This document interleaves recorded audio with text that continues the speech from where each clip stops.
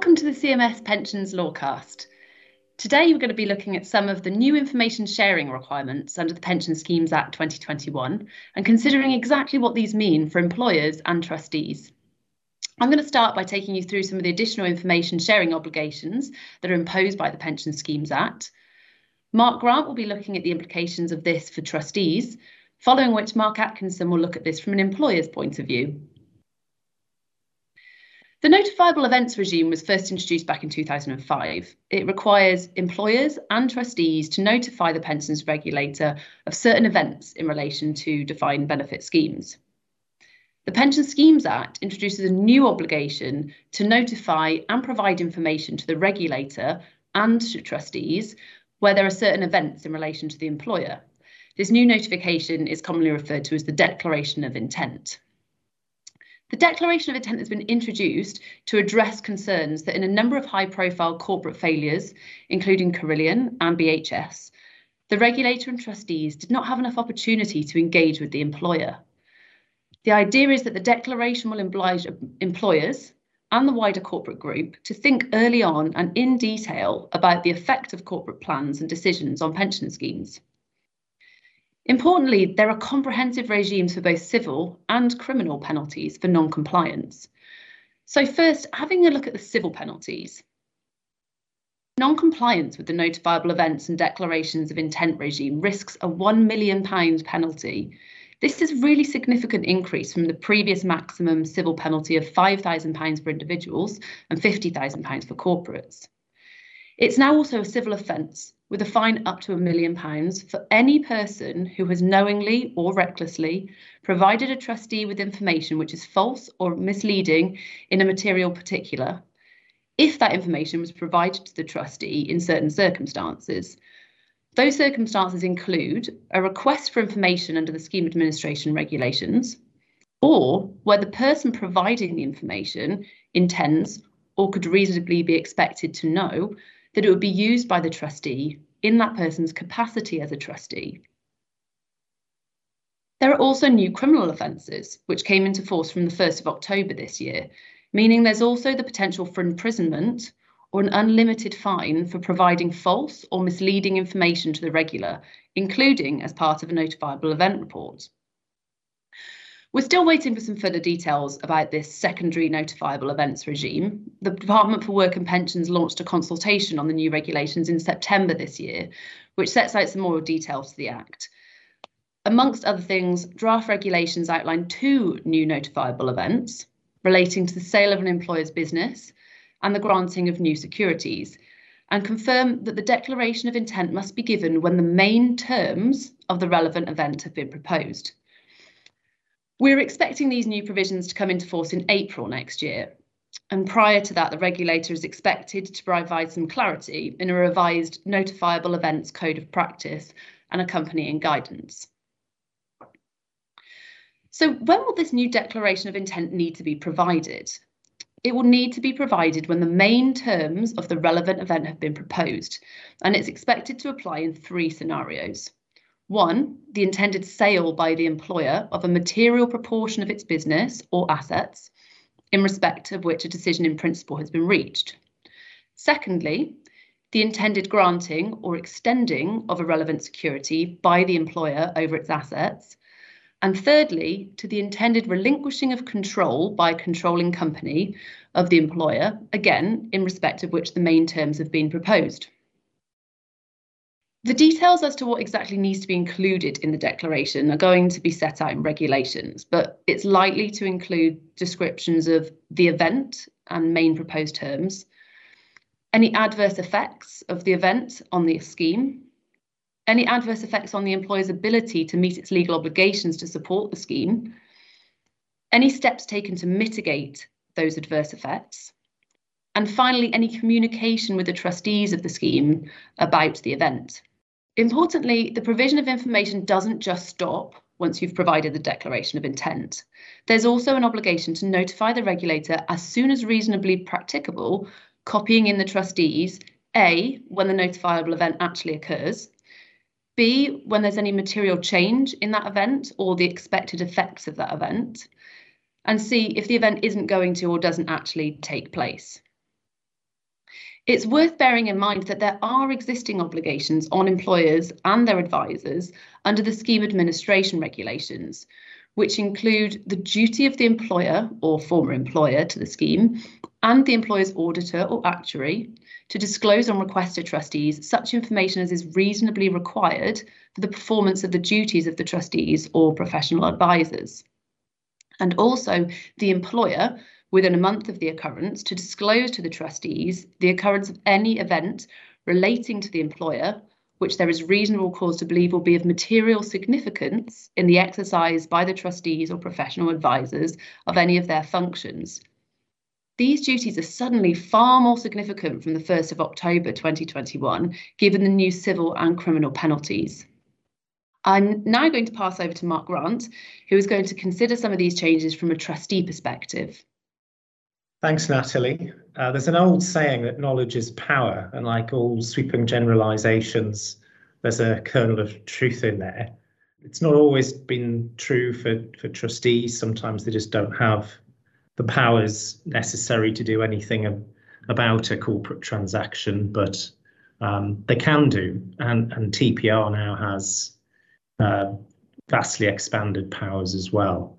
So knowledge, getting that knowledge, getting full information and timely information is massively important for trustees whenever there's any corporate activity in the offing that could have a detriment to the pension scheme.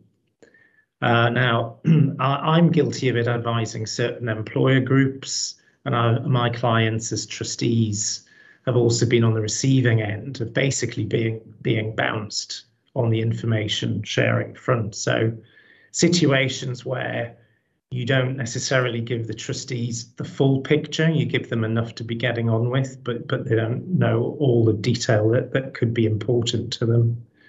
Or the information is given to the trustees at the 11th hour, so they don't have time to properly consider it and react to it, and essentially put the trustees on the back foot. I think the new regime is going to really help with those sorts of problems for trustees. So you've got an enhanced notifiable events regime coming in. That's a much better early warning system than we've had in the past, but early warnings are only part of the solution, of course. In the Battle of Britain had a fantastic radar system, but it would have been no good if the RAF weren't ready and waiting to get their planes up in the sky. And equally with trustees, I think contingency planning is really important. So you have to have your conflict management policies worked out in advance, which set of the trustee board will be free enough from any conflict to work out a reaction to the corporate activity. You need advisors in place that are well versed in dealing with these sorts of situations. So not all schemes have covenant advisors retained. They really ought to. Lawyers, actuaries who are, have lots of knowledge of the scheme already. It's really important. Confidentiality agreements ideally don't wait until activity kicks off and have to scrabble around to put these agreements in place. You can already have agreements in place with the company and the parent, and equally information sharing protocols. So you're already getting these sorts of flows of information. Easier to negotiate when there isn't corporate activity already started. When corporate waters are calm, it's always easier. And I think allied to this is really important, what Natalie said about this brand new civil offence, where it's an offence to provide trustees with information that's false or misleading if you're doing it knowingly or recklessly. And that's going to make it much harder for trustees to be played by corporate parties and their advisors. And also trustees can point the employer group and its advisors to that offence. So as soon as they're obliged to share information, whether it's contractually or under the scheme administration regulations, I think it's going to be well worth pointing out to them, if their advisors haven't already pointed this out, that there are potential offences if they're a bit cute and tactical about the level of information sharing that goes on. And indeed, it's already a criminal offence to give misleading information to the regulator by them. So again, sometimes in the past, I've had to point that out to employers. So there's a lot to think about there. But I think these changes are going to be significant. They're going to give trustees more involvement, more potential for useful engagement for pension schemes. And it all concentrates employer minds beautifully. And Mark Atkinson, my colleague, has been thinking more about that. So I'll now hand over to Mark. Thanks, Mark. So I'm looking at this from the point of view of the employer and an employer's advisors. And the first thing I always consider in this sort of situation is, well, what is the context? How worried should I actually be? So the regulator at the moment, pensions regulator, has been walking a tightrope between wanting to make a big thing of its new powers, but also not disturbing normal commercial activity. So we've had comments from David Fairs, who's an executive director at TPR, talking about them using their new powers, their wider new powers, really for the serious, intentional and reckless activities that they're looking to prevent. So that's the most serious. Does that mean that I'm comfortable about this? Because frankly, I know that I'm not going to make intentional actions that are going to disrupt the pension scheme. But my concern is, with the benefit of hindsight, will the regulator consider the things I've done to be serious and even potentially reckless? So we've had comfort from the pensions regulator before, in particular back in 2003, when the moral hazard powers were introduced, the original contribution notice and financial support direction powers. Examples were given there where the regulator said it wasn't intended to use those powers, but those examples have not always been followed. So I think this is something that I do need to take seriously, as Mark has suggested. So how do I get myself some comfort about that? Well, the first thing that I can do is I can look at my own team and ensure that my side know what they're doing and that we're not tripped up by not identifying something early enough. In practice, that means that I'm going to need to ensure that my M&A team and my finance team, because the M&A side will be dealing with transactions, the finance team with borrowing that may lead to security, that both of those have some visibility of the obligations the company has, as well as the people who are making those commercial decisions and looking at the deals right from the outset. I'm also keen to ensure that the in-house lawyers that I have will be across both of these issues. And then not to forget the pensions department, because if I'm in an organisation that's of any size and has a large DB scheme, the sort of scheme that the regulator will be interested in here, I'm also likely to have some form of pension support within the organisation. And that pension support, amongst other things, will also know how its trustees operate and the sorts of things that will be of concern and of interest to them. So I think we shouldn't forget the pensions department as being a more important player. So that's my team. Another comfort that I can have, or a concern I may have, is actually the people I'm going to have to give this information to. The pensions regulator I can't do anything about, but the trustee body is one where I should have been building a relationship for a long time. And one of the issues I need to consider, if these new amounts of information are having to be given and given at a much earlier stage in the process, is have I got people on the other side of the table who've got the governance that means they can handle that information safely.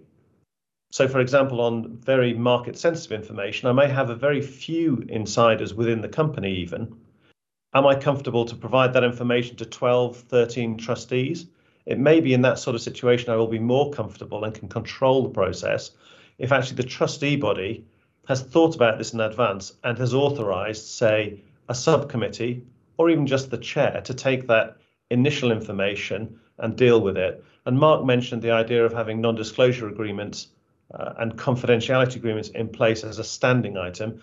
I think that's something that will give the company a great deal of comfort as well and allow these information flows to happen as the regulator intends. The last point I would say in relation to all of this now is even more important than it has been, is that I need to write it down. What I'm trying to deal with is a risk of somebody looking far into the future at a point when they know what has actually happened, what has eventuated, We don't know that at the time. And one of the things they will say if we try and argue that we did think about it is, well, of course you'd say that. So contemporaneous written evidence of our thought processes is very important, both technically from a statutory defence point of view, and also to make sure that the regulator, when looking at this, believes us when we say we had addressed the particular issues concerned. That's not just the way that the company has thought, but also the advice it's received from its professional advisors. Ensure that that has been written down too. Thanks to Mark Grant and Mark Atkinson for taking us through the various considerations for trustees and employers in respect of these new information sharing requirements. Lots for everybody to consider. As I mentioned at the start of this lawcast, we are expecting the regulator to provide further clarity in a revised code of practice prior to the new notifiable events provisions coming into force in April next year. We'll of course share further information on this as and when it becomes available. In the meantime, if you do want to know any more about any of these requirements, you can have a look at our online Pension Schemes Act guide, a link to which can be found in the description of this lawcast. Thank you for listening today. The next episode of our Pensions Lawcast will be our second episode on equality, diversity and inclusion.